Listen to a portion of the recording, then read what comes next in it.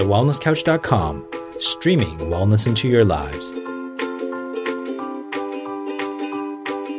It's time to kick your shoes off, put your heels up, and listen to how to live your best barefoot lifestyle with your host, the barefoot podiatrist, Paul Thompson. Hello and welcome back to the Barefoot Movement Podcast. I'm your host, Paul Thompson, the barefoot podiatrist. And in this episode, I have me with Nick St. Louis from the Foot Collective. He's the founder of the Foot Collective. If you don't know who the Foot Collective is, you've been hiding under a rock. They have got to be, one of the biggest education platforms when it comes to barefoot movement, barefoot health. So yeah, if you don't know who they are, jump off this, check them out, and then come back and listen in. To Nick, he's a wealth of information, and I'm excited to have you on the podcast, Nick. Cool. Thanks for having me, Paul. Thanks for that intro. Hopefully I can do it justice. This is well overdue. We had a chat. I can't believe it's been like nearly 2 years since we've actually chatted properly. It's just time has gone that fast. It's insane. Yeah, I agree. So to kick us off, if you can just, how did you get started? So you're a physiotherapist by training, but that's your degree. Your master's is in physiotherapy. How did you go from like physiotherapy to now running one of the leading platforms in barefoot health? Like, did your physio training set you up for this, or has this been a journey you've kind of evolved on your own? Tell us the story. Well, I've told the story a lot of times, and it, every time I kind of take a different approach, but physio training definitely didn't prepare me for having any understanding of the value of going barefoot or of foot health in general, actually. That was sort of part of what piqued it. The lack of understanding I had coming out of what I thought was a deep understanding of health when it came to feet really is what stimulated my own curiosity to kind of go along the learning journey independently of anything I learned in school. And, social media was really just a way to share that learning journey as I was going through it, and the realizations I was having and the conversations I was having with patients and other people. So it kind of came from the realization that, pretty much everyone I treated in the clinic had foot problems, regardless of whether they were coming in with foot problems or not. But when I started to assess people barefoot, I was like, wow, everyone's feet are messed up, including mine. And, that sort of led me to try to understand, like, how do I convey the importance of feet, right? Like, feet are these dirty, stinky things no one talks about. We cover with shoes. They only stink because of the shoes, PS, for anyone listening. I kind of was like, all right, well, I think feet are important. They're our foundation. They're not talked about, which automatically makes them more important because it tends to be kind of the rate limiting step because they're not getting any media coverage, so to say.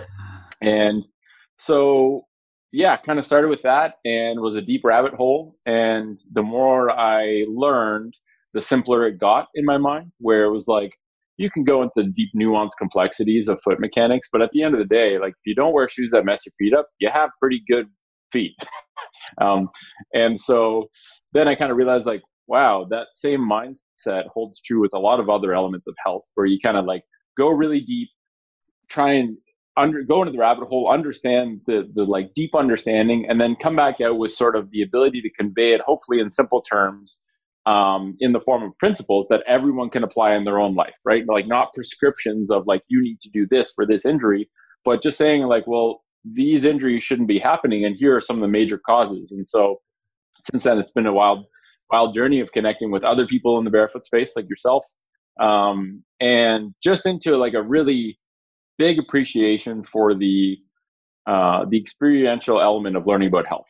And I think, living a barefoot life to me means way more than just not wearing shoes. It means, living naturally, living in alignment with our biology and what our human physiology is built for. And that seems to be sort of a sentiment shared by most people in the community of humans who are all about taking your shoes off once in a while and wearing human shoes, is that they take a macro view of health.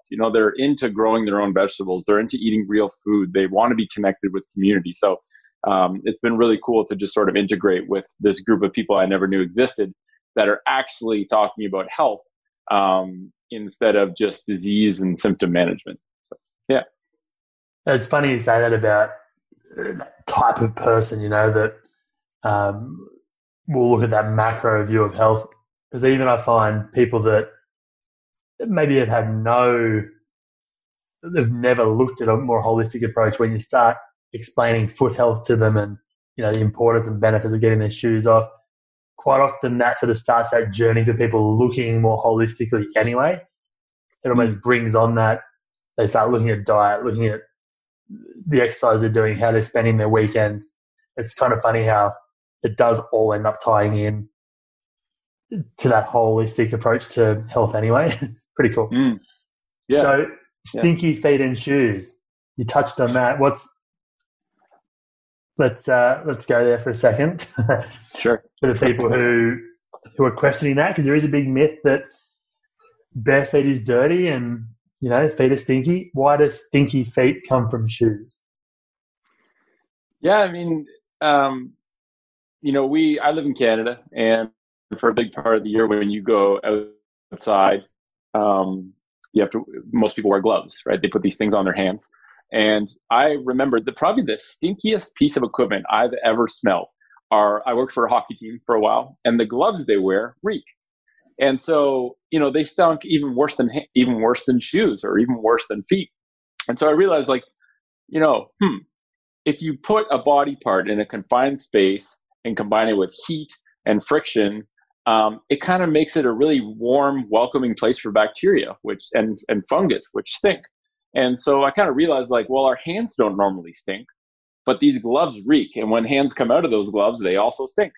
And so, I just kind of had this epiphany where I'm like, I don't think it's actually feet that stink. I think it's the fact that if you put anything in a confined environment that harbors heat and friction and doesn't allow any breathability, and especially moisture, then it's going to stink. And so, I spend a lot of time barefoot. My feet don't stink.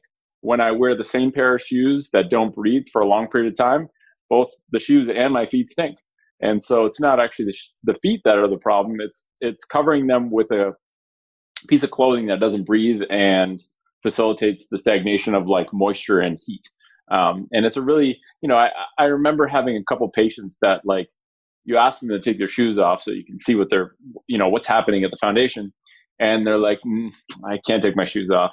I'm like, I can't help you with your feet if you don't show me your feet. Yeah. And, they were they were embarrassed that their feet stank. And once they realized, they almost never took their shoes off because they were, self-conscious of the fact that their feet didn't smell great.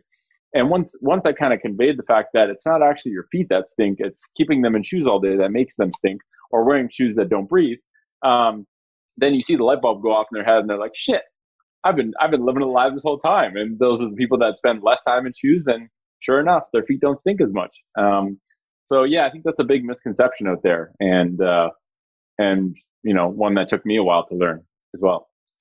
Yeah, I still have people argue with me on a daily basis about that. Some people find it quite hard to get their head around the fact that shoes can do the opposite of what they think. They think shoes are helping protect their feet and keep them safe and all these things. And you start pointing out some of these simple, like that, it makes sense, right? You wrap anything up, it's going to smell. Yeah, shoes are the ultimate paradox, I've realized. It's the things we use under the guise that they're protecting our feet are actually damaging our feet. And, one of my favorite analogies to make is okay, if I'm, using a chainsaw, I'll put protective eyewear on so I can still see through the eyewear so that I can see what I'm doing. And they protect my eyes from getting stuff jammed into them or stuff flying into them. And eyes are an important sensor, right? It's pretty beneficial to have eyes that work like they're supposed to. And what people don't realize is that feet are also a really important sensor. They're a really primary sensor to feel the world around us, so that we don't have to always be looking down at our feet to see what's up.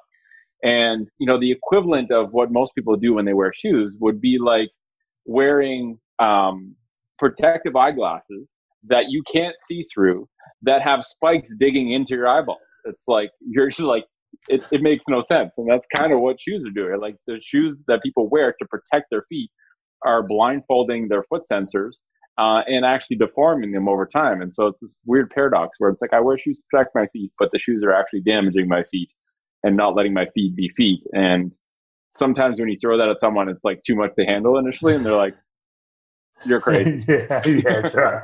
You've lost the plot. Yeah. But you wouldn't do it to any other part of the body, right? Like, exactly. Like you said, the eyes, hands even, like you wear a glove, and when people try on gloves, and depending on what they're using it for, how much warmth they need, typically you're trying to find the thinnest glove you can that will suit that purpose. You look at medical practitioners that wear like latex type gloves for treating people. Like, yes, they're protecting you to a certain extent, but they're not protecting you against, like, really, if you're going to protect your hands properly, you're going to need some sort of metal to stop sharps going through, right? But we don't do that, because then you lose all that sensation, you lose the ability to have that dexterity with your hands. But yeah, like you're saying, the feet, we just lock them up. We take away any sort of feedback they're giving us with the theory that it's protecting us. But you said before, you were treating a lot of foot problems early on, and you were sort of seeing these patterns kind of evolving and sort of working out these principles for foot health. Can you tell us about some of these kind of patterns you were seeing pop up with some of these foot problems you were having, and some of the principles you were starting to I guess, get out to patients to start working on better foot health?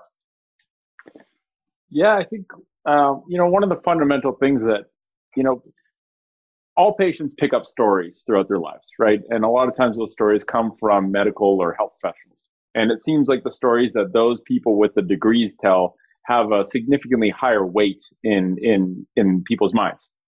And so one of the first things that I would often talk to people about is like trying to find out, like, what story does this person have right now? Because if I'm saying things that go counter to their story, we got to talk about their story first and maybe update that story so that they have a new framework for understanding, the stuff we're going to talk about. And I think most people have been told this story that the body is this flawed thing, that it breaks down and that you're going to have to go get fixed and there's nothing you can do about it. And I think that story is largely bullshit, and it's not challenged enough. And if you challenge that, people become radically open-minded to trying new things, right? And one of the things I would talk to people about, and I because I work pretty much full-time, leading TFC and thinking about the bigger decisions now. I haven't actually been in clinic practicing one-on-one with people for about a year and a half. Mm-hmm. But even when I did, one thing I would always talk about is that the body adapts to what you expose it to. So, people always say, I'm not in good shape. And I would always say, well, you're in the exact shape you should be in based on what you do with your body, right? And if you change what you do with your body, or, change the inputs you're giving your body, that can be through, the positions you adopt, the food you eat, the things you consume, the media, or the people you're around, whatever it is. If you change the inputs, you then create a new stimulus to adapt to. And so if you change, your body changes. And your body's also this magical self-organizing system that knows how to be efficient.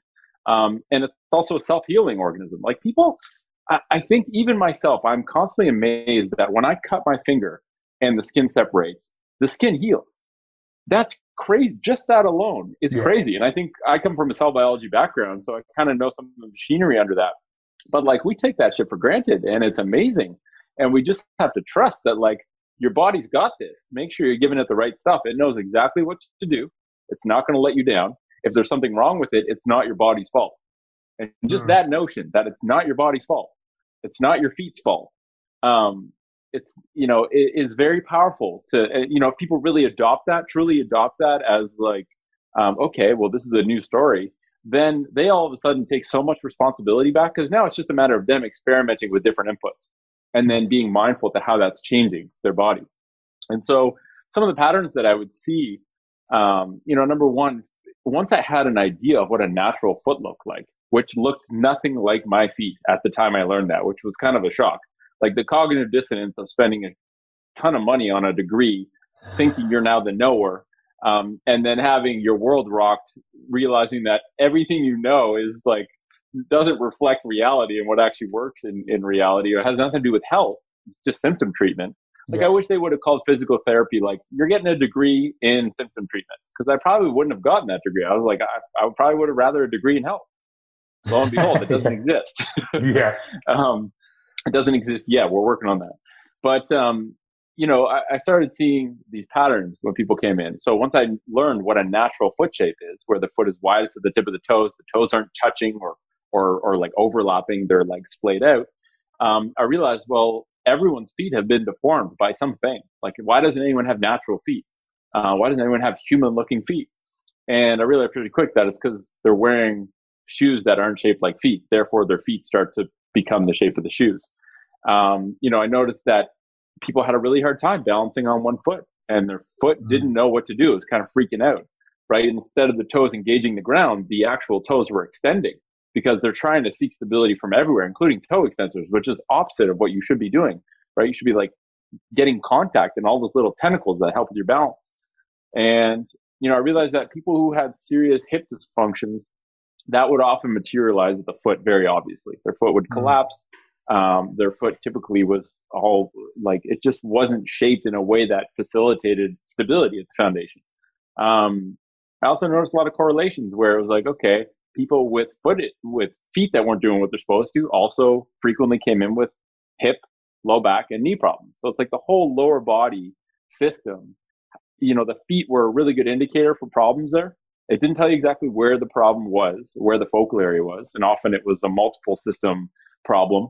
But I always tell people, it's really hard to tell people what to do, but it's not that hard to tell people what not to do. Like, I can be pretty certain that giving someone the advice to find a pair of shoes that doesn't mess their feet up is going to help facilitate better foot health, right? Yeah. I can't tell them exactly what exercise is the best exercise, but I can help them understand what not to do and leave it open to what they feel like doing, right? Give them some creative freedom to explore.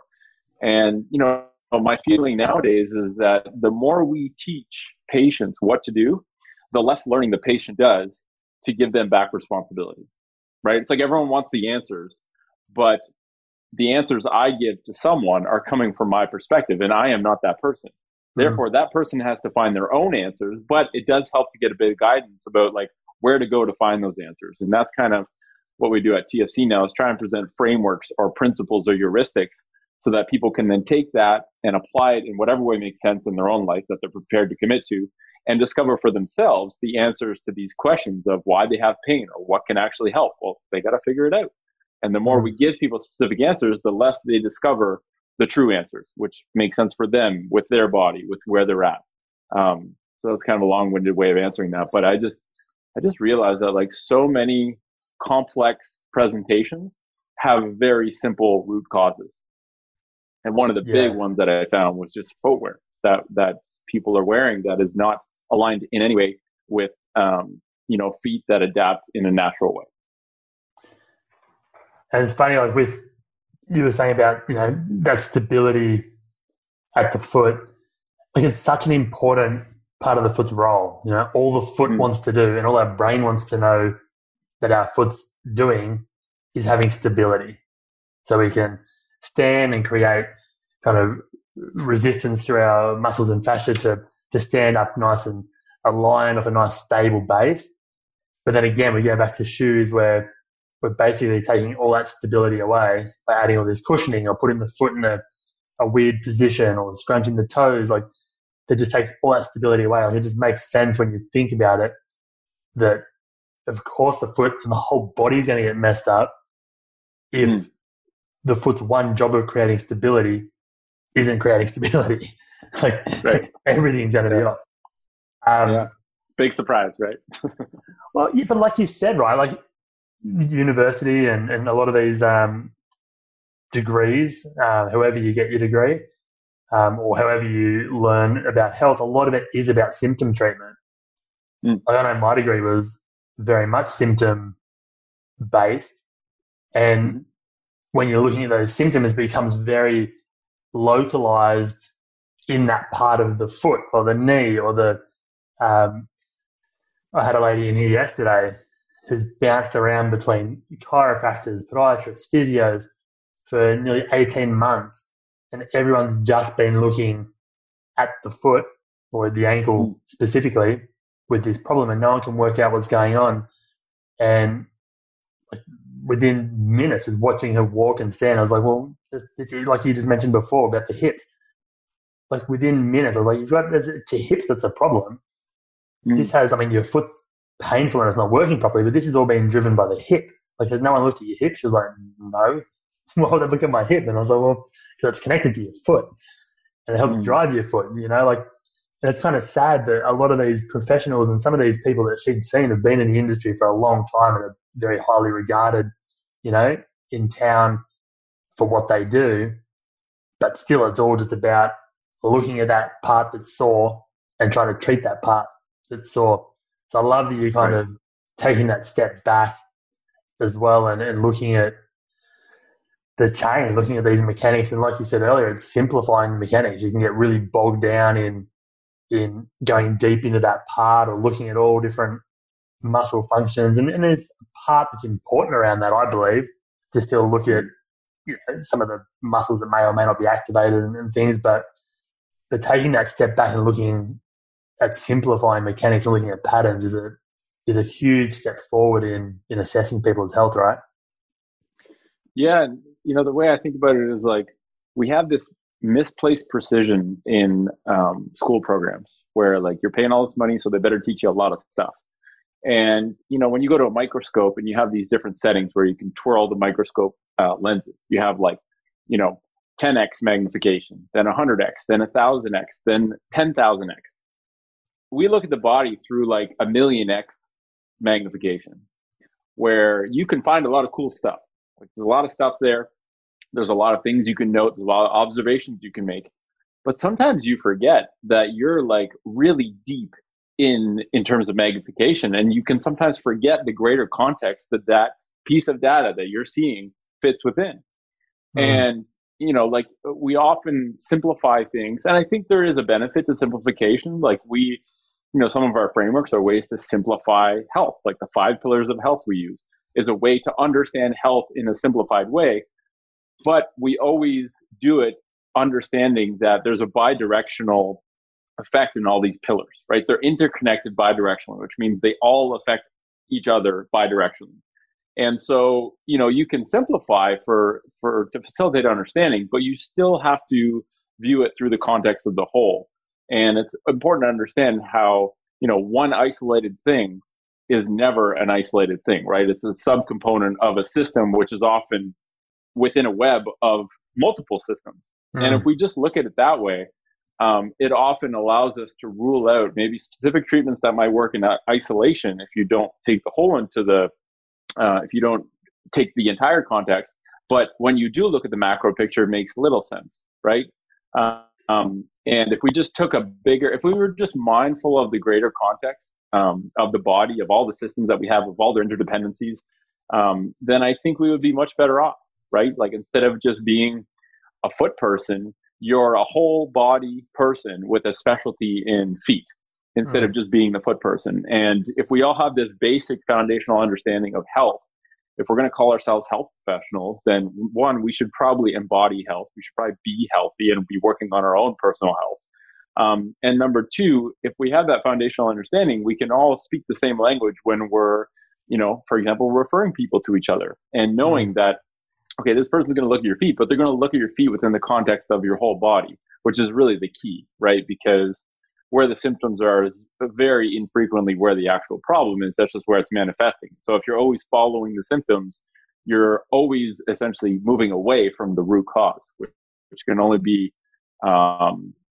figure it out if you look at it in the greater context.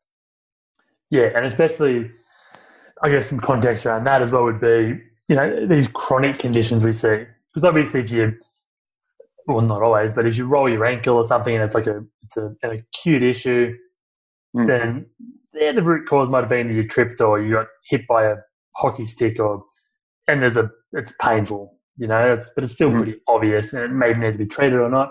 But a lot of these chronic issues that, you and I would see that these tendinitises and things that kind of just occur for no reason. People might think there's some incident that started it, but it's these chronic issues where we're taking that step back and looking at that holistic chain is just so valuable.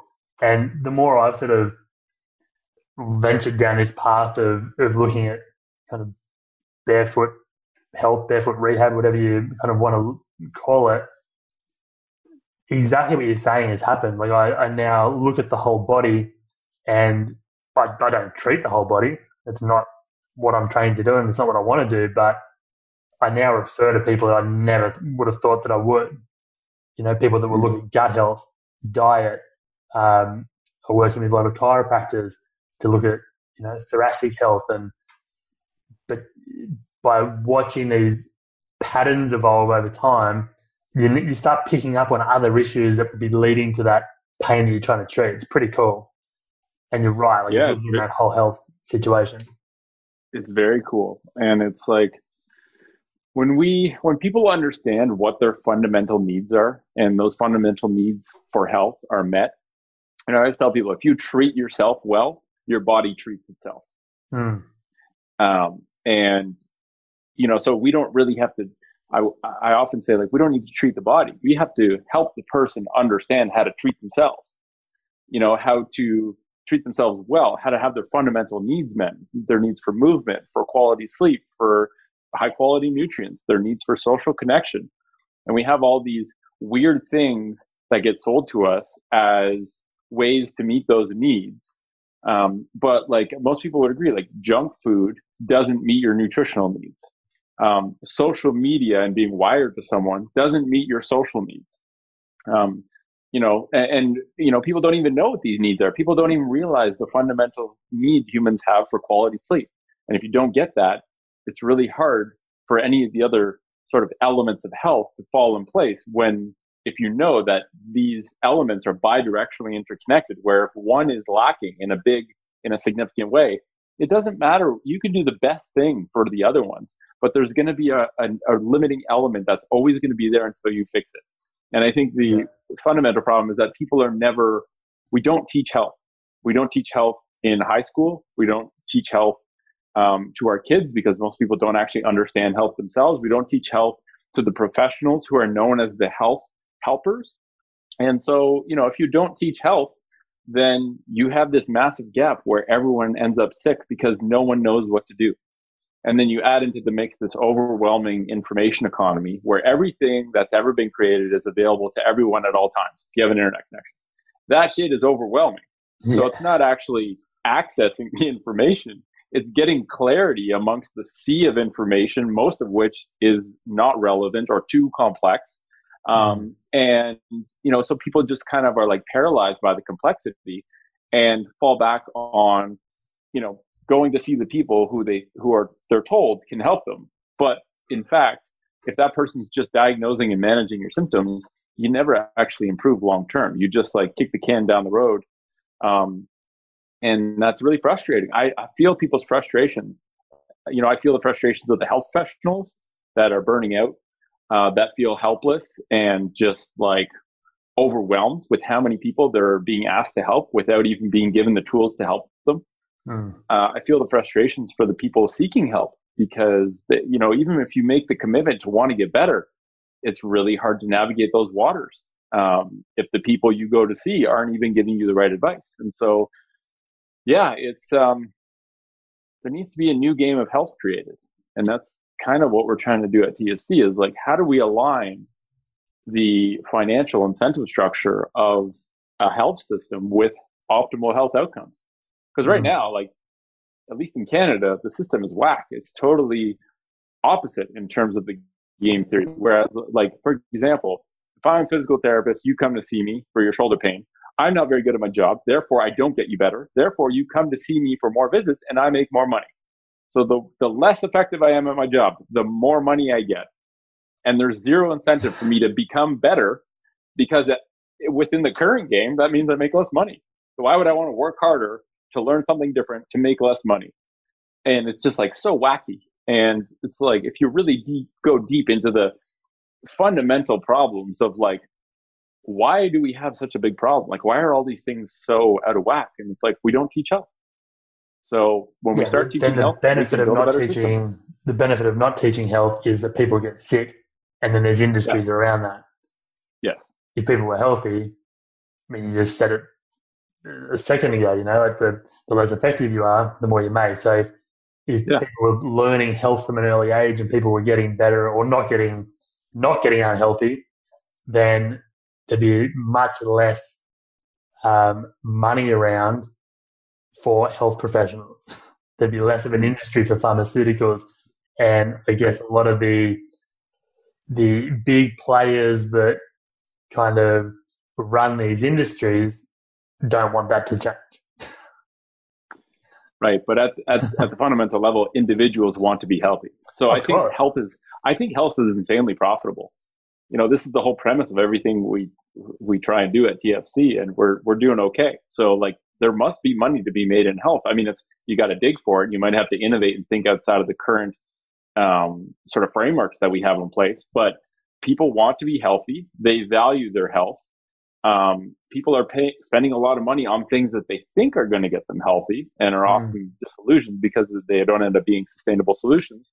And, the biggest thing you have to invest in order to improve your health is just your time and attention and the desire to learn and become more aware. Like, people paying with money is easy because it's just like, just give me the thing. Here's some money. But it's like paying with your attention and really wanting to learn and realizing that you now have to take responsibility. Like, when you realize only you can make yourself healthy, like, that's kind of scary, right? Because now you can't blame anyone. You can't blame the health system. You can't blame a shitty body. It's like, you can only blame yourself. And people have to be helped to take that responsibility, right? Like, responsibility comes from response and ability. If people don't have the ability to respond because they don't have the information, then it's not fair to say you need to take responsibility. And that's where health professionals come in. Like, there is a need for guides to sort of give clarity to the journey and point people in the right direction. And, I think there's a big opportunity. There's a gargantuan opportunity there. It's just, we don't seem to have really committed to making the most of that opportunity.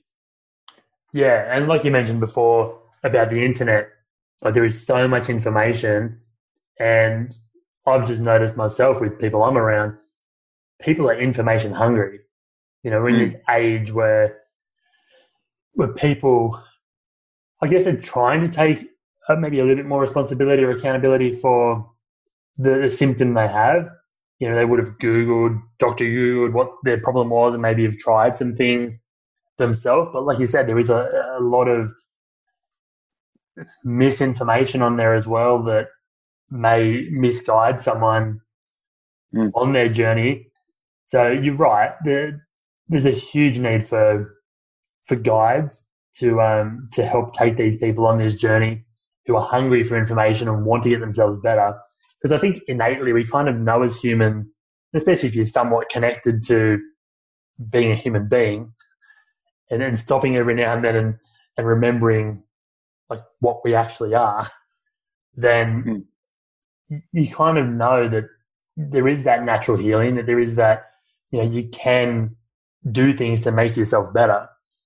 So, I think what you guys are doing is fantastic, taking the approach of like, I guess, awakening people. Do you find there's more or sort of better compliance as well when you're giving people the framework, but then letting them go and find their own way of doing that? Like you mentioned earlier, that you can't necessarily give everyone specific exercises that are right for them. Do you find by kind of giving frameworks and giving a guide that there's more compliance if people start taking responsibility for themselves and trying different approaches themselves? Yeah, I think so. And, the word compliance is a very loaded medical word, right? Compliance means you need to be forced to do something. And, I think it's a big crutch that we've used in the world of medicine and rehab for a long time, right? It's easy to blame non-compliance instead of like putting yourself in front of the mirror and saying, like, am I even giving this person the right thing? Like, if they're not complying, they're either, it wasn't the right thing for them. It didn't fit with their life, so they can't do it. Yeah. You didn't give them a reason why, so they don't want to do it. And either way, that's not a patient fault. that is a guide fault. And so non-compliance is really just the inability to be effective in disguise. Like we're just like shipping off that blame to, oh, you didn't comply, it's your fault. It's like, actually, there's, maybe we need to look at that. And, I think, one of our biggest missions this year is to make health fun and make health, like really embed play into the process of health. And when you give people, when you make it so that curious people who want to change are the people who approach you, right? You're not going out and telling people to change. You're waiting for them to approach you with questions. And sometimes you just have to ask them more questions to give them a bit of clarity. And then they go off and have a play and experiment and try new things. And then when they reach a dead end, then they come and ask for more. If it's really, this whole self-directed process where you only give people what they need because they've come to you expressing an interest. It's kind of like letting a kid learn what they feel like learning. And so there is no compliance needed because it's self-directed and guided by curiosity. Sorry about that. That's the doorbell. And when you do that, there's no need for compliance. It's literally just people are doing what they want to do. And part of your job is give them fun, exciting experiments to do that they actually look forward to doing. And so that's sort of this interesting thing that happens when you just provide the help when people come to you ready to take that on. And then there's no forcing needed. You're literally just giving them some tools and encouraging to go have fun. And if it's not fun, people probably aren't going to do it. And I think that's where, something like beam work is so simple, right? It's like balance on a piece of metal or a piece of wood. And yet people seemingly gravitate towards it because it's fun. And they don't need to know about all the crazy things it's doing to improve your focus or to improve your body integration. All they have to know is this is fun, so I'm going to keep doing it. And I've heard there's some benefits from it, so I'm just going to keep working on it. So do you think with the whole play side of things, I mean, it's obvious now you say that it's going to make people want to do it more often if it's fun. Right. But around play, do you find there's other benefits to being playful? Like I've noticed a lot of the things you're doing now on social media seems to stem a lot around just playing, like getting back out to nature, like getting on beams, just playing. Do you find that helps your body maybe heal faster, or like what are there other benefits other than just wanting to do it more? Is it mainly just that you want to do it more and that's also why it works? Yeah, I think it's mostly that whole notion where the best exercise is the one you're actually going to do long term. Yeah. And so, if play is the secret sauce to get people doing the things, it turns out the actual things you do doesn't really matter as long as you're doing things. I look at my personal view of health is a mindful novelty search. And so my goal with health is to constantly try new things and be mindful enough to see whether they're helping me or not. There's this very interesting experiment that they did with machine learning, like machine intelligence. And they gave these AI little robots, they put them in a maze. And the first one is they gave it an objective. And the objective is get through the maze to the other side. And they put it in there, and most of these robots would hit a dead end and they would just get stuck. They wouldn't know what to do. Because if your only objective is to get from A to B, well, if you go somewhere and you have to actually go backwards in order to get forward, if it's hard-coded that the objective is the only thing that you work towards, then you get stuck. And then they give this other machine learning program the constraint of always try something new. And guess what? They all got out of the maze because if you try enough things, you eventually solve the problem. Yeah. And, it's a very interesting thing where it's like constraints-based, using constraints versus using objectives. And I think a lot of people use objectives. Whereas what we maybe should be doing is constraints, which is back to like telling people what not to do is a constraint, right? Don't wear shitty shoes that deform your feet. That's a constraint. You're not telling them what shoe to wear, what style to wear, all that kind of stuff. You're leaving it very open for them to play with whatever fits with their life or whatever they feel a calling to, but you're giving them a constraint of what not to do. And eventually they will get to the right spot because they're just going to try new things. And so this whole concept of a novelty search guided through curious play, non-judgmentally, right? And don't get me wrong, like health is simple, but it's really hard in a society engineered for disease. It really is. And knowing the stuff isn't enough, because I consider myself to be better informed than most on the topic of health. And yet I constantly do unhealthy shit because the world is engineered such that most of our fundamental needs don't get met if you live according to cultural norms, right? Yeah. Like there's so many things teasing us away from what our bodies truly need. Like Netflix is just like this giant magnet for people, myself included. Like I don't have Netflix because I don't trust myself having Netflix. Like I literally don't, I will limit the amount of, junk food, which, it's never about absolutes, right? I never tell people never eat junk food. I just say like, eat a little bit less than what you're currently eating. And then in a week, eat a little bit less, like just buy less so that it's not available in your home, and you're probably not going to eat as much of it. And so there's just a lot of things in society. I think like teaching kids health in high school, in grade school, it's kind of like teaching self-defense, right? We have all these forces coming at us that are putting us in danger. The least we can do is teach our kids self-defense and give them a fighting chance to be able to equalize the power distribution of social media, of junk food, of Netflix. Let's just teach kids self-defense. I don't think it's too much to ask for. But what I was getting at is it is hard. Health is simple, but it's hard to be healthy in a disease-centric culture. And so, we should both try and change sort of the culture to one that actually makes health convenient and easy and disease hard, because we know disease is really expensive and we're hitting a threshold where we're not going to be able to do that much longer until things collapse. And also give people self-defense so that when they do encounter the things in modern life that tend to steer them away from health, they know how to detect them, right? They know how to defend against them, or at least be aware of, even if they still fall prey to them, they're at least aware of it and can try and do better next time. And that's the key, is like, there's no judgment, right? It's just everyone's on this journey of trying to do a little bit better each day. That's it. There's no expectations. There's no end destination you get to. It's a lifelong process, but you have to want to engage with it, and you have to have some guides that can give you clarity without telling you exactly what to do. Because the people who tell you exactly what to do, I'd be aware of that. Yes. And I like that idea of constraints. Like, even it just reminded me then, like distractions, like Netflix you're talking about, like a big distraction for me, and I'm sure for a lot of people, that causes a lot of stress, even though it's not really, shouldn't be stressful.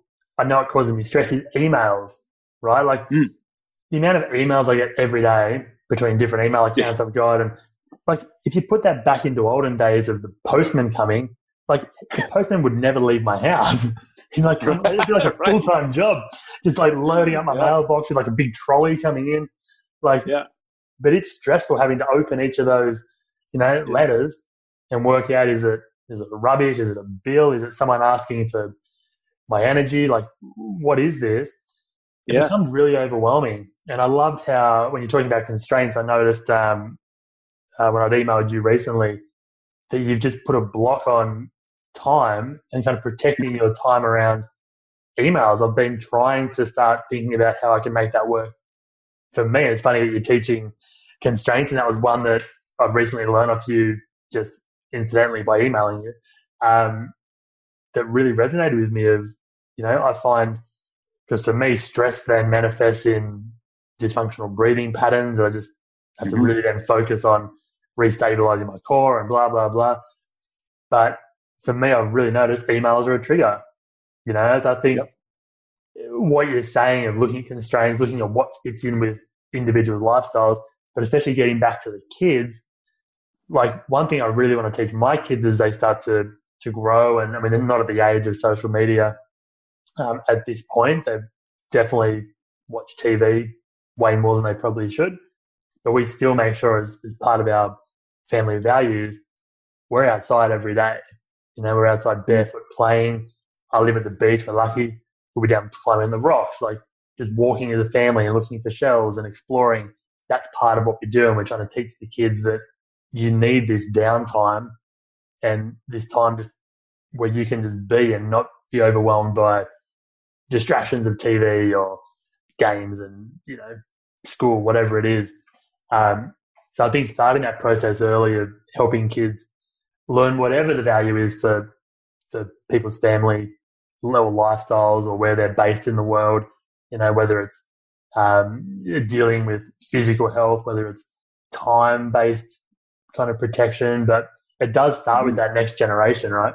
Because they're the ones that will, if we teach them how to start protecting or putting constraints around some of these disease makers that are in our world, they'll feel, it won't just be part of their norm. They'll know when it's starting to get too much and be like, oh, I need to back off. Where I guess we've grown up in an era where it's just been rapidly evolving so quickly, and before you know it, you're just in the thick of it with no understanding why you're so overwhelmed or why your joints are all falling apart. And then it's not that you stop and look at lifestyle and diet and all these things that when you start looking, it becomes really obvious why we're so sick as a like dude, emails were like, and still are a struggle. Like I've put constraints, but it's like they would just consume my soul. And one of the really important things that I try and do, at least on a quarterly basis, but on a smaller scale, on a more frequent basis, is a personal time inventory. Like, where does my time actually go? So I use a time block calendar. I have a fairly structured life, and my theory is that the structure in my routines actually gives me freedom, because it deburdens my daily decision making requirements. Right? I don't have to pick, what I'm going to wear today, or I don't have to pick what I'm going to do at this time in the morning. Like, I have routines that are designed because I know they enhance my health. And there's obviously flexibility where like it will always change based on new data I'm getting, how I'm feeling, or different things I'm going to try. But yeah, email is like, and it's one of those things where you talk about values, and I really think that, in my life, if I'm clear and strong on my values, and, I'll often ask people like, what are your values? What are your core values? And they kind of struggle to answer it. But I think the easiest way to define values is like, what do you value? Like, what do you have value on? What do you place value on? What are things that you like or want or think are essential in your life to live the kind of life you want to live? And if you value health, then the decision to eat junk food is no longer a decision. You decide on that value, and that made 1,000 decisions for you. It doesn't mean you'll always stay true to the right decision, right? And this is where the non-judgmental curiosity part comes to fruition, right? Like, if I value health as a deeply held core value, then McDonald's is not an option for me. Like, it's not even on the table as something I have to contend with or use willpower to fight against. Like, it's not an option, right? Like, cigarettes aren't an option for me. They never have been. I don't have to decide to not smoke cigarettes. They're simply not an option. So I think if people get really strong on their values, they at least then have a compass. It doesn't mean you've got all the problems solved, but you at least have a compass, so that when you do get lost, you know where to get back to, right? Or you know what the aspiration is, so you can keep experimenting. And like, anytime I try and change a habit that I know isn't serving me, and I've actually started to do this thing where I don't say good or bad, need to, should have, all this kind of stuff. Like, there's no morality in this anymore. It's not good or bad. It's simply like, is this a behavior that's serving my values, or is this a behavior that's not serving my values? Because then there's no like, I never do bad things. I'm just doing, habits are literally just solutions to problems that we repeatedly have to solve, right? Like, eating junk food is the solution to feeling not so great and wanting some short-term relief, right? It's not usually because of hunger. And so if you just identify those things and you have that compass, then okay, well, I've tried these 3 things and none of them work, so I'm going to try another experiment. And maybe you're like 10 experiments in until you hit on something that works. But it's that curiosity to constantly try an experiment to find something that works that gets you to the place of changing that behavior, which is really hard to do, right? Like, behaviors that are habits are essentially so deeply ingrained, we're hardly even thinking about doing them. Therefore, it's really hard to change those because you're on autopilot. And so, yeah, I think just like really being kind to ourselves is something that I used to hear people say, and I was like, oh God, the kind to yourself thing again. But I realized like it's really important, because if you treat yourself shittier than anyone else that you encounter, you're working against yourself.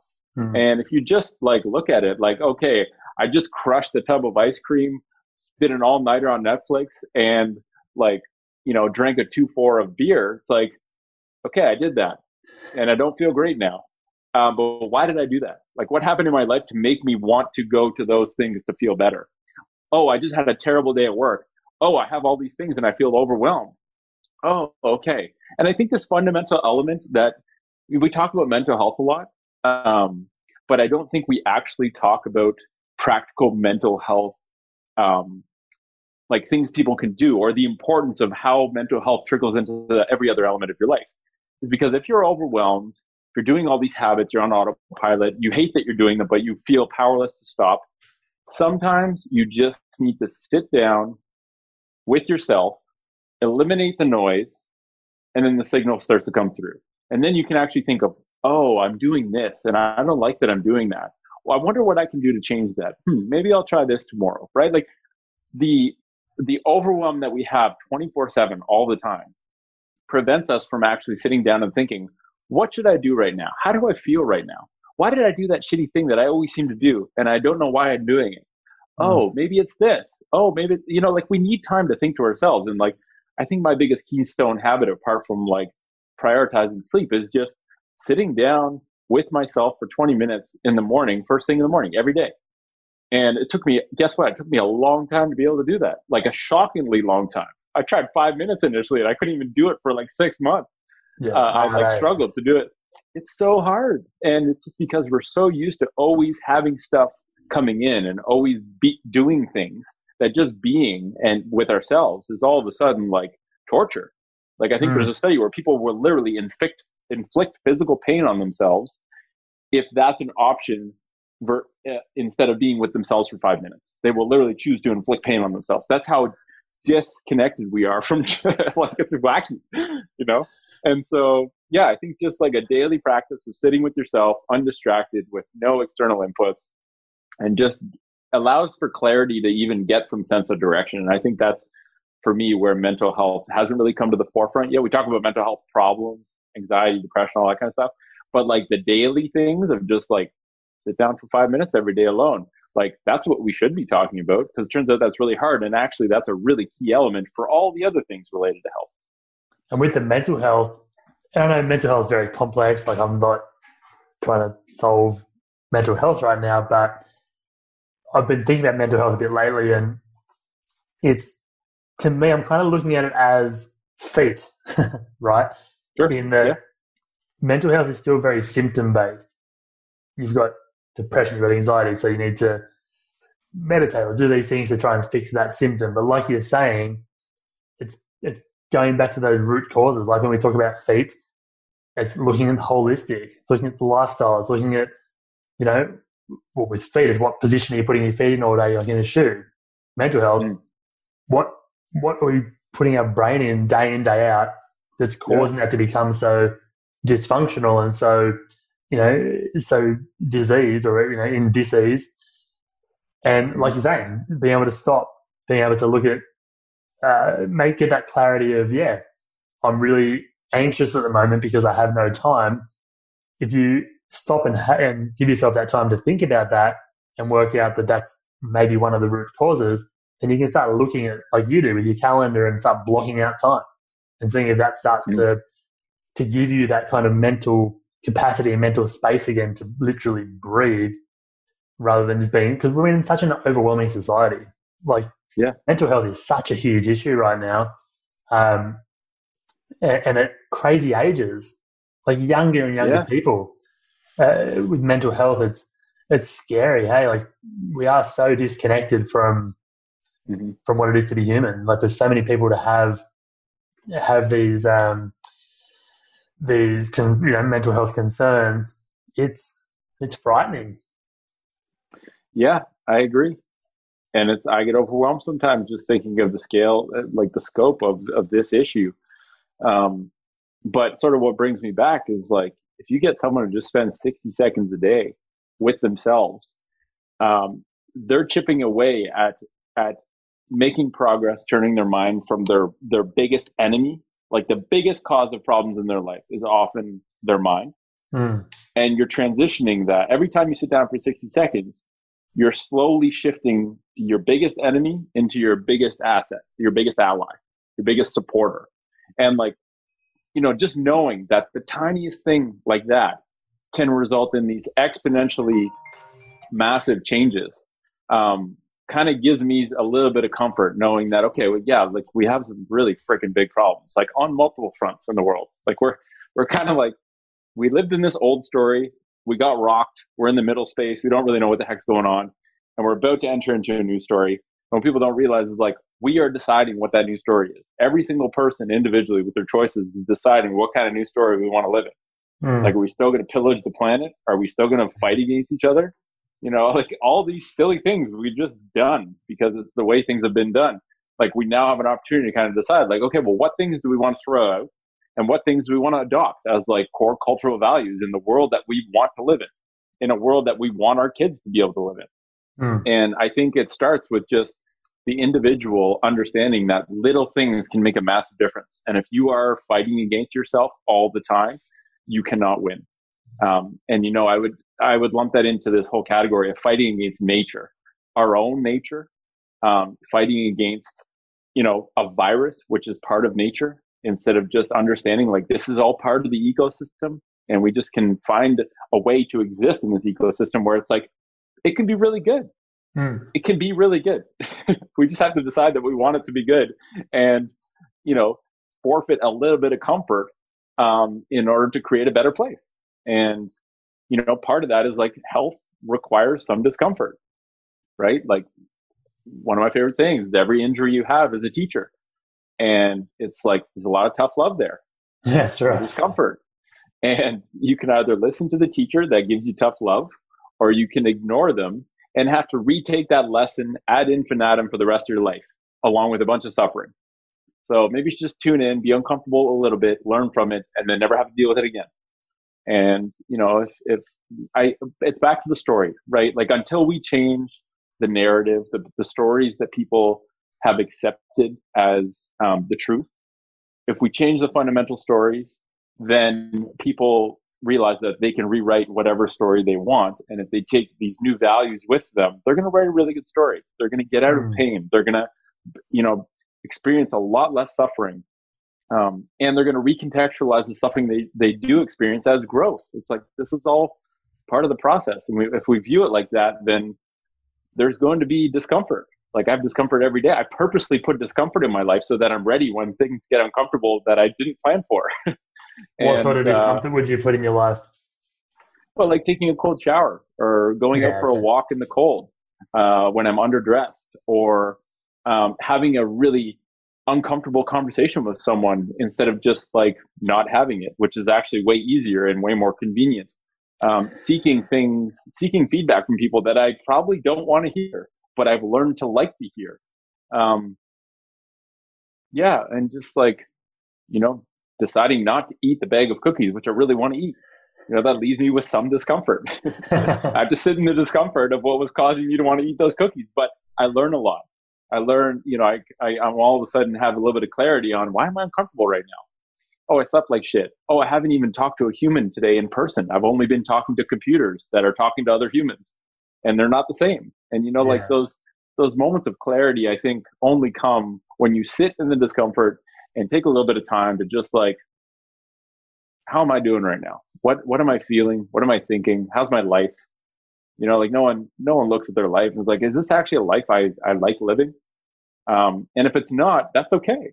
You don't have to change everything right now, but like maybe start changing things. Maybe start experimenting with ways you can make it a better life to live.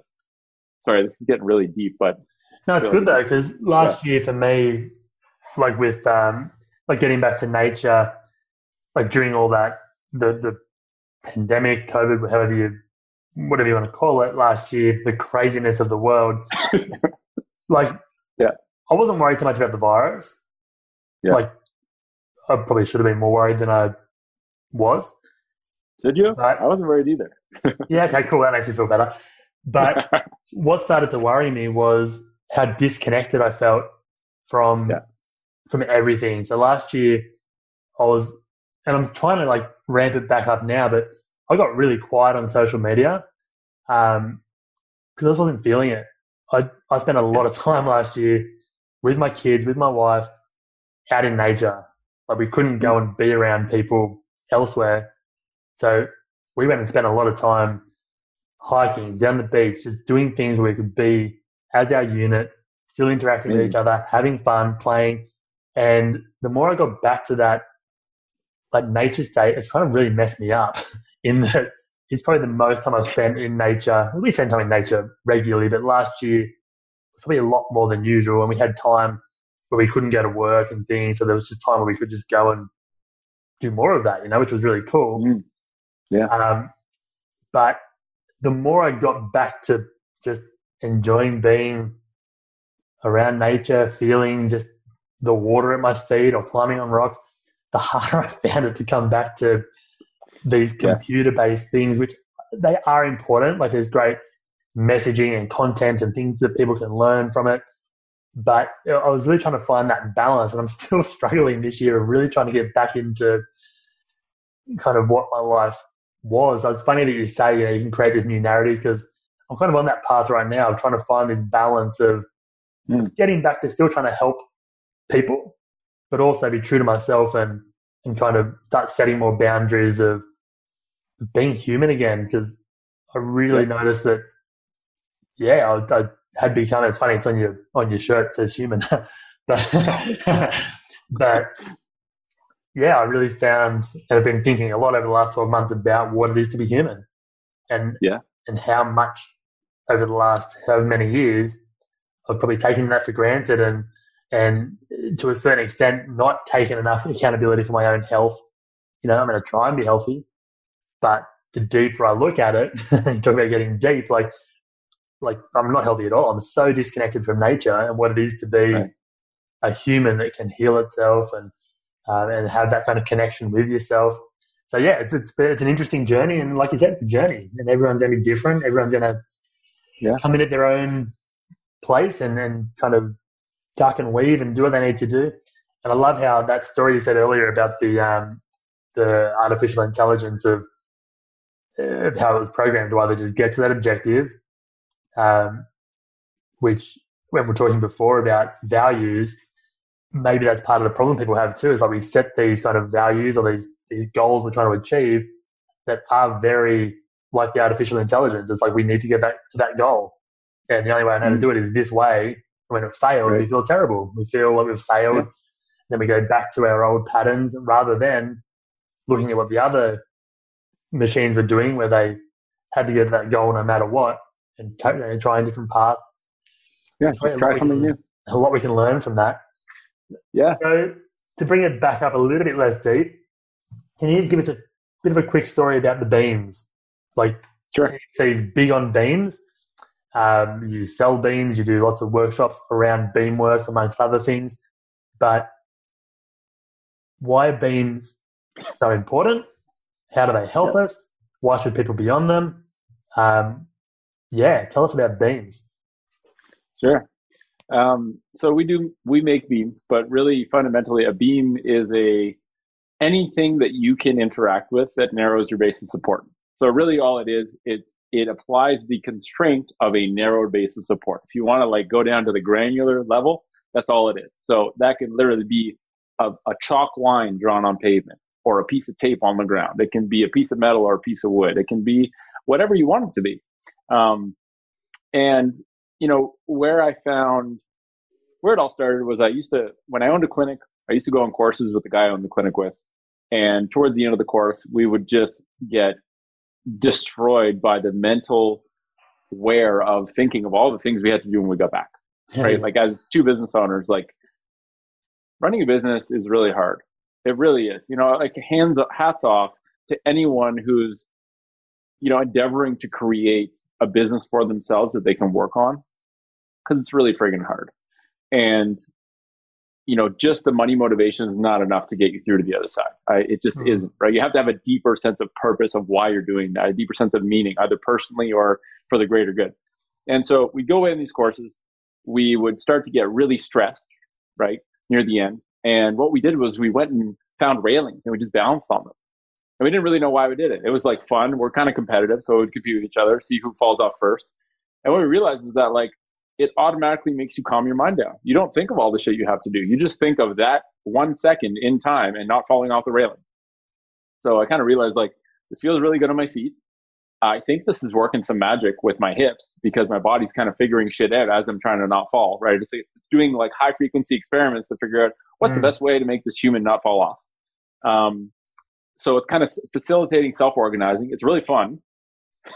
And from a mental health point of view, I had to focus and be present. It was like my immediate tool to be present.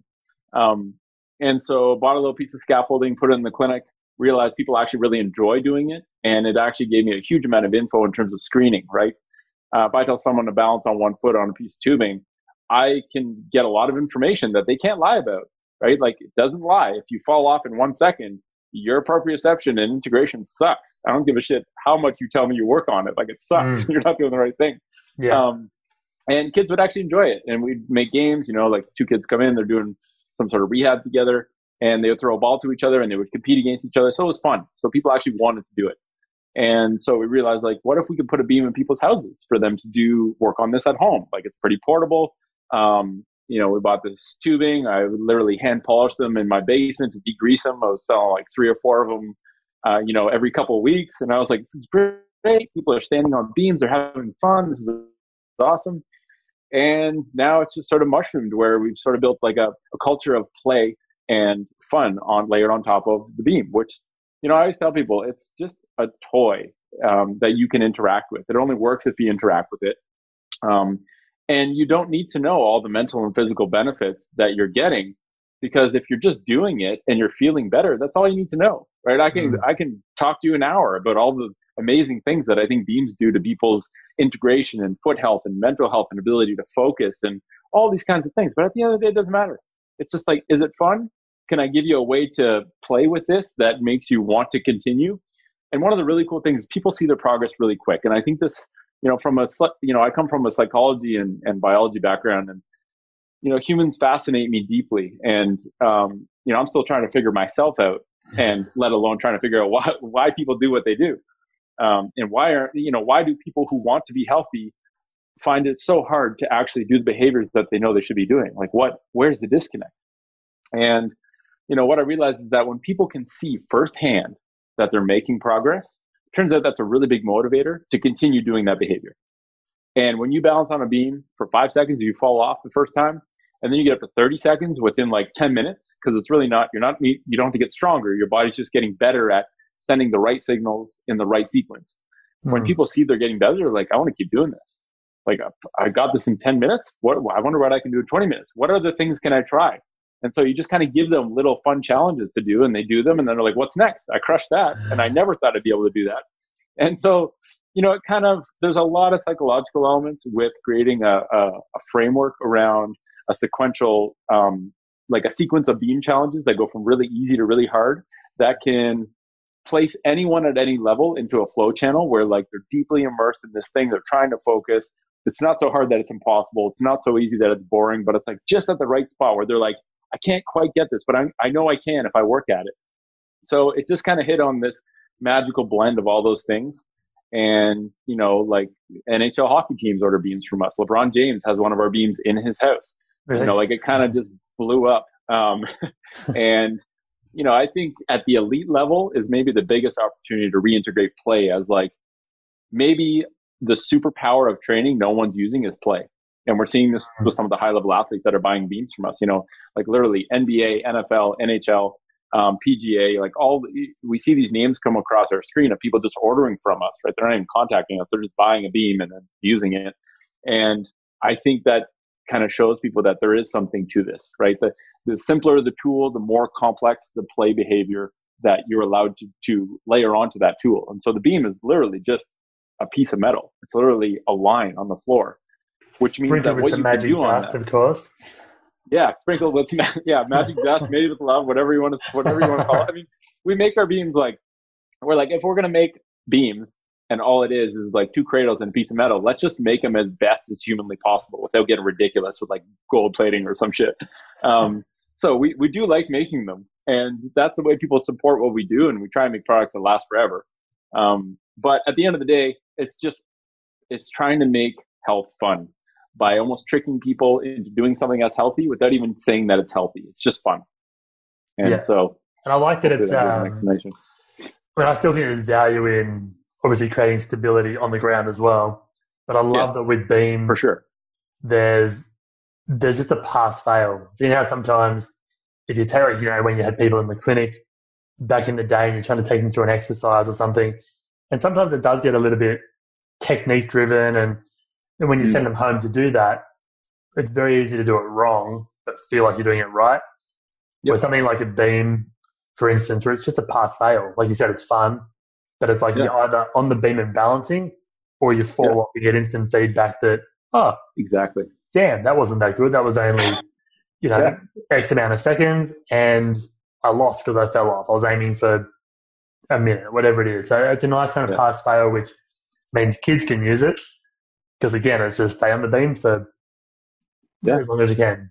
Make sure you get. There's no wrong way. If you're on the beam, you're doing it right. This is what I tell people. They're like, "Oh, should I do this?" I'm like, "If you're on the beam, you're doing it right." It's like there's no wrong way.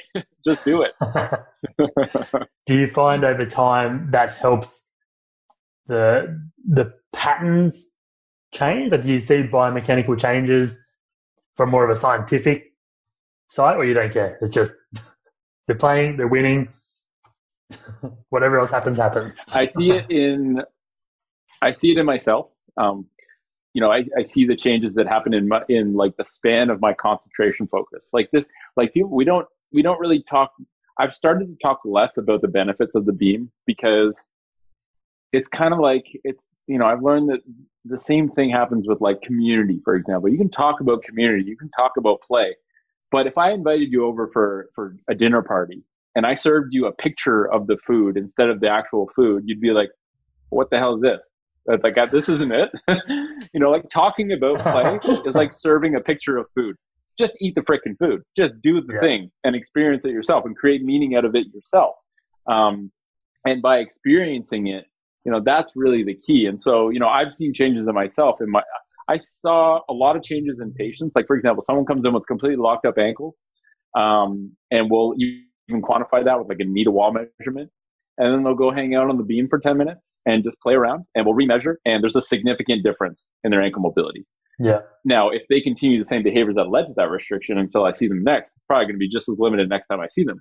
But what that tells me is that they didn't have a hardware restriction. Their software was not allowing them to demonstrate a certain amount of mobility because they didn't trust that they had enough control to do that. They hadn't earned that mobility. And then they jump on the beam and they all of a sudden prove to their body that they have earned that mobility, that they are capable of safely expressing that mobility. And all of a sudden it comes. And it's like magic. And initially I was like, this can't be right. Am I measuring this wrong? Like, what's going on here? And what I realized is just like they did a software update. And all of a sudden they opened up this new realm of movement potential that they weren't allowed to explore before because their bodies didn't trust that they could do it safely. Mm. And so I see stuff like that all the time. People come in and they're like, oh, their backs kill. And I ask them to get on a beam and they're like, you're a crazy person. I'm on flat ground and my back hurts. What are you telling me to do? Get on a beam. And, I kind of distract them a little bit. Sure enough, it doesn't give them any pain. They're pretty wobbly. And then after like 10 minutes of us just playing, like I used to have a blast in clinic because I would just play with people. It was like I got paid to play with people. It was ridiculous. I was like, how is this even real? But after 10 minutes of play, they'd be like, my back doesn't hurt very much. Like I wasn't thinking of my back. I was just trying to not fall off and I was trying to impress you, but I wasn't thinking of my back. My back hurts less now.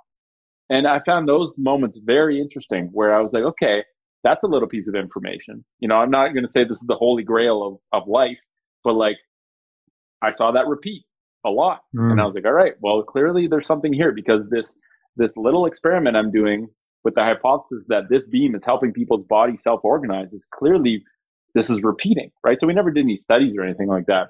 But I saw it firsthand. And that was sort of like every person I saw that pattern with was reinforcing the fact that this is good. Just get people on a beam. Who gives a shit if you know deeply what's actually happening?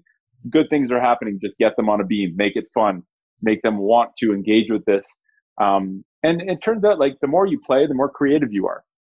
And that can apply to creatively solving problems in your life, to creatively working on a project at work. And, you get people playing. People think play is this goofy thing they don't need to make time for as adults, but like play is a superpower, like in a big way. And, I won't keep serving you pictures of food, but try it. It works. And that's like play and curiosity. Like when you look at and having kids, I've kind of watched this evolve and just being sort of interested in movement and biomechanics. I'd watch how like their milestones, of how they started to roll and crawl and then eventually walk. And what leads to each step is curiosity and them wanting to play, basically. There'll be something out of reach they want to get to play with, you're curious about what it is, and then they'll start to reorganize and find a way to make that happen. So whether it's rolling over to get to it, whether it's eventually crawling to get further to get to the thing they want to play with, or crawling away from you because chasing is a fun game. It's funny, but then we lose that as kind of adults. We start to lose that curiosity in play. So I think what you're talking about, what you're onto is awesome, and it makes a lot of sense. And especially the beams, like I said, there's things people need to do to create like stability, but getting on an unstable surface and making your body just have to start firing up patterns that it hasn't had to potentially use before, and start firing off these patterns quickly, getting the core, the hips, the feet, the brain to all start to have to work really quickly together and figure stuff out really quickly. Like that's kind of what we do as humans, right? That's what we would have been doing if we weren't living on a concrete surface. And it turns out that being able to react quicker in an optimal way could be the difference between getting injured and not getting injured also. 100%. So I think the way I look at it is like inversion ankle sprains and ACL tears come from the mechanism of not reacting quick enough with the right muscle. And all beam work does, because you're right. I mean, it's like we don't walk around all day on balance beams. So how much carryover can it possibly have? But what I've learned is it kind of stress tests your ability to correct positions so that real life is way easier. Yeah. You can do it on a beam, then real life is a breeze on flat, stable surfaces. And that half millisecond of reacting quicker could be the difference between blowing out your ACL or just being like, ooh, that felt sketchy, but I'm okay. But it's also going to highlight a lot of asymmetries, right? Yep. Like if you might be really good on your right side, for instance, but then it gives the person who's doing it also, it's not just you standing back saying, in the clinic, ooh, that right side looks stronger and more stable in my test than your left. If they don't feel that, will they buy into the process as much? Maybe not. They pop them on a beam and it's like, damn, that left side really sucks. Yeah, exactly. They're going to work harder. You see aha moments all the time. They're going to work harder, right, to make that left side to impress you and to start winning on that side that's weaker, or it'll really highlight some of those asymmetries or weaknesses. So I think there's a huge value, and I think what you're doing is amazing. Last question I have, not a question, just did you want to have a quick chat about the shoe project you're working on? It's pretty cool. Yeah. So, it's kind of meandered through a couple of different phases, and it will continue to change. But right now, the Footwear Co., which is just the footwearco.com, our current endeavor is to be an ally to anyone in the space of footwear who is making footwear or innovating footwear, just to be an ally for them and help them through the process of making more natural footwear. We came out with a beta shoe called the FC.5, which we put out there and we got feedback on and people liked it. There were, obviously things that we can definitely improve on with it. But what we realized is that to maximize our impact on the footwear space, we have to focus on the rate limiting elements that are stopping footwear companies from innovating. And it turns out one of those big elements is the 3D shape that footwear companies use in order to determine the shape of their shoes. And if lasts are not shaped like feet, then the shoes that are created on those lasts will not be shaped like feet. So we started experimenting with 3D printing and printing like foot models, basically, which are kind of like peppered all around the office now. We got this like copper looking one, which is kind of cool. But they're shaped like feet. And if that is the rate limiting step before our companies evolving the shape of their shoes, then we want to help with that. And for me, it's play, right? Like I literally print pencil holders out of these things. These are all prototypes. I try and make use of them, holders for feathers and just paint them, and it's all play, right? But creating a system where there's a universal sizing metric where it's like all you need to know is how long and wide your foot is, and you can find the right shoe for you, the right size. Because right now there's like 8 different sizing systems. None of them correlate with each other. They're all different between all different brands and different countries. And it's like, it's a wild, wild west out there. It's like shoe companies complain that they're getting a lot of returns from shoes that don't fit, yet they do not use a reliable system to size shoes. So it's like, it shouldn't be that much of a surprise. You have a shitty sizing system, therefore people don't have good luck sizing the right shoes. So that's kind of where we're going with it right now. And on the website, we have a tab that just says opportunities. So they're things we've identified, spaces, realms of the footwear space that are in need of solutions, that have problems that need to be solved. So, footwear doesn't need to stink. It can be made to be breathable and non-absorbent. Like protective footwear doesn't need to destroy your foot. They can be made to be protective and mobile, right? Like we don't have to innovate like space age technologies. Like the materials already exist. They're just not being used in footwear. So it's really just like a hub, an innovation hub right now. And the physical product that we're making to sort of fund that work is the last. And so, it's fun. I mean, it's, it'll probably continue to change based on the people we speak to and whether or not people are actually buying these lasts. We had our first last sold like a couple weeks ago and shipped to the UK. And, people can send in a 3D model of their foot and get their feet printed. Like we can literally print it for them in whatever color they want in all these wacky things that we've done. We got one that changes color underwater. We got one that's transparent, like all this cool shit. We're just trying to do what we can to help change the world of footwear because it's a big opportunity right now. And, we don't have the resources to start a footwear company from scratch, nor is that probably the best use of our resources. We're more on the education side and spreading the word to the world through our media platforms. But so that's the footwear project right now. Will you keep making some shoes though, or is that more just a bit of play and you'll push the lasts more? We still offer the FC.5 at tfchargoods.com, and we'll keep selling them because people love them. We have a Korean division now, and they love the FC.5s. They actually did some interesting prelim data collection on like a foot pressure mat. They got people to walk in like Nikes, and then they got people to walk in the FC.5s, and the distribution and pressure points changed drastically so that they're, big surprise. Your foot doesn't get squished. Your foot is allowed to work a lot better. They also did some comparisons of getting people to walk and then going on a beam and then getting them to walk again. And it turns out the foot gets mobilized and the pressures get evened out. So there's no really big hot spots. So the foot becomes better at distributing pressure. So just like cool stuff like that, where we're still playing with it. And ideally, I'd like to just work with a big footwear company that's interested in making a commitment to change and help them make amazing products. I don't care for TFC to be written on. I don't even care if it's disclosed to the public that we help. It's just like, we want better shoes to be made. And, we want to make ourselves available to any company wanting to do that, as long as we can continue funding our work. So, yeah, that's great. That's a awesome project. It's so needed.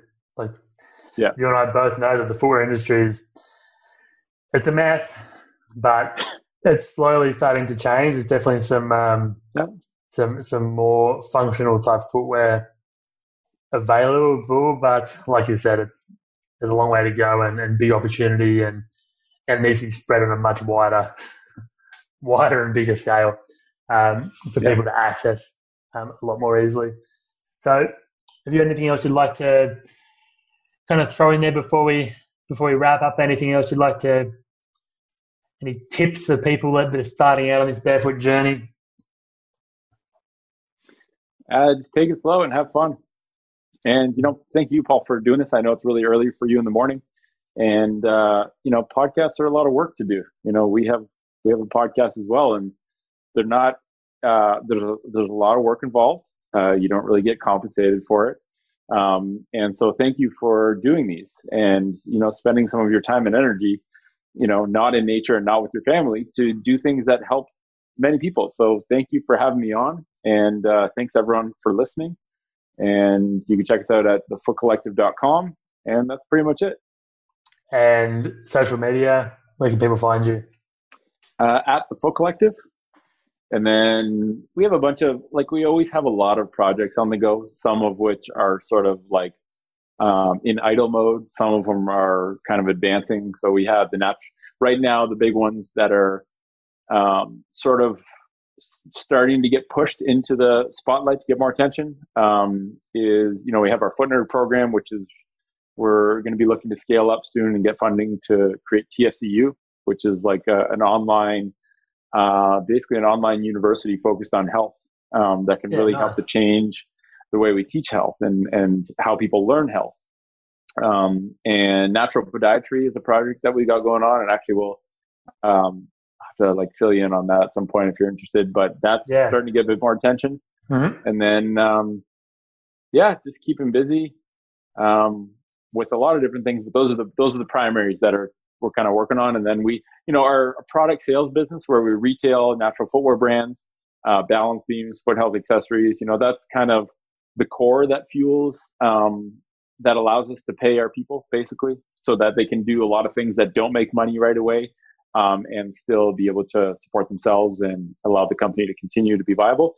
So, And that's all online at thefootcollective.com?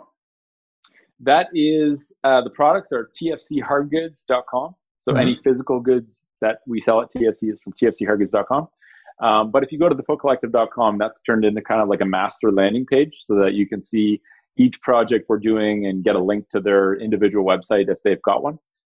So that's probably the best place to go initially. And then actually our biggest thing on the go right now, which is really an effort to integrate all of our different communities into one common virtual space, is our new Mighty network that we're creating. So it's if you go to www.tfcmighty.com, anyone can join. People answer 5 questions to apply to get in, and doesn't cost anything. But basically that's, I like to think of it as a virtual city we're creating where people from many different places of the world can gather and share ideas and perspectives and have good conversations. And, it's all free. There's, paid courses and stuff that'll be available there eventually. But if you want to get involved into deeper conversations with sort of our community of foot nerds, or, engage with any of our projects on a deeper level, tfcmighty.com is the place to go. And we're actually only kind of announcing that this Friday. Right now it's March 24th. So we've been building out this sort of platform for the past 2 or 3 weeks, and now we're going to start to invite people in. So that's one of the things I'm really excited about, is to kind of, take people away from these distraction-centric platforms like Instagram or YouTube or Facebook and bring them into a clean, community-centric platform where we can facilitate discussions amongst people without always being directly involved or needing to be there. Just trying to foster conversations between someone in Australia and someone in the UK that have similar issues can have a conversation. It's more of that kind of guided sort of health. That's an awesome platform. Makes a lot of sense. Yeah. It's cut out some of the noise of the internet. Yes. So, thank you for having me on, Paul. With the products, do you ship worldwide? We do, and we actually have a big division. Our biggest division outside of Canada is actually in Australia. So TFC Shop AUS.com. They're actually offering a ton of workshops right now, and they're doing really well. James and Mac down there are doing great work. So we have divisions in I think I'm trying to catch up with James actually I think he's coming down this way at some point soon. I think he messaged me. He was going to let me know when he was down this way, and we're going to try and reconnect, because that's been a couple of years as well. So right. You could we always try and set up domestic distribution networks, because shipping things across the planet, especially things like balance beams, not very practical. So, but that's all on your website, right? So for people who are in different distribution, so for people in different parts of the world, whether it's Australia, England, wherever, you'll have people scattered around where they can get access to these beams. A little more locally. Yeah, awesome. So if you haven't already, jump on, check out. I'll put links to or underneath the show notes to all these links that Nick was just talking about, websites and social media links. So jump below. You can click into those links and explore all these projects and start looking into some of this info and jump on. Obviously, the social media, there's heaps of info posted on there to help highlight the benefits of health. And you can watch kind of what Nick and the team is up to. It's always fun to watch. You're a powerhouse when it comes to just creating these communities that bring like-minded people together. I think it's amazing what you've been doing over many years now. It seems to be evolving and growing, and I love watching and kind of having these conversations with you. It's amazing. So thank you so much for being on, and hopefully people will take away some magic information from this and get motivated to go and jump on a beam. Awesome. Thanks for having me, Paul. Thanks everyone for listening. This has been a production of TheWellnessCouch.com. Check us out on Facebook and join in the conversation on Facebook.com/TheWellnessCouch. Subscribe to each show on iTunes and check us out on Twitter. The Wellness Couch, streaming wellness into your lives. Whilst the Wellness Couch presenter endeavor to provide accurate and helpful information to their listeners, these podcasts cannot take into account individual circumstances and are not intended to be a substitute for health and medical advice from a qualified health professional. You should always seek the advice of a qualified health professional before acting on any of the information provided by any of the Wellness Couch podcasts.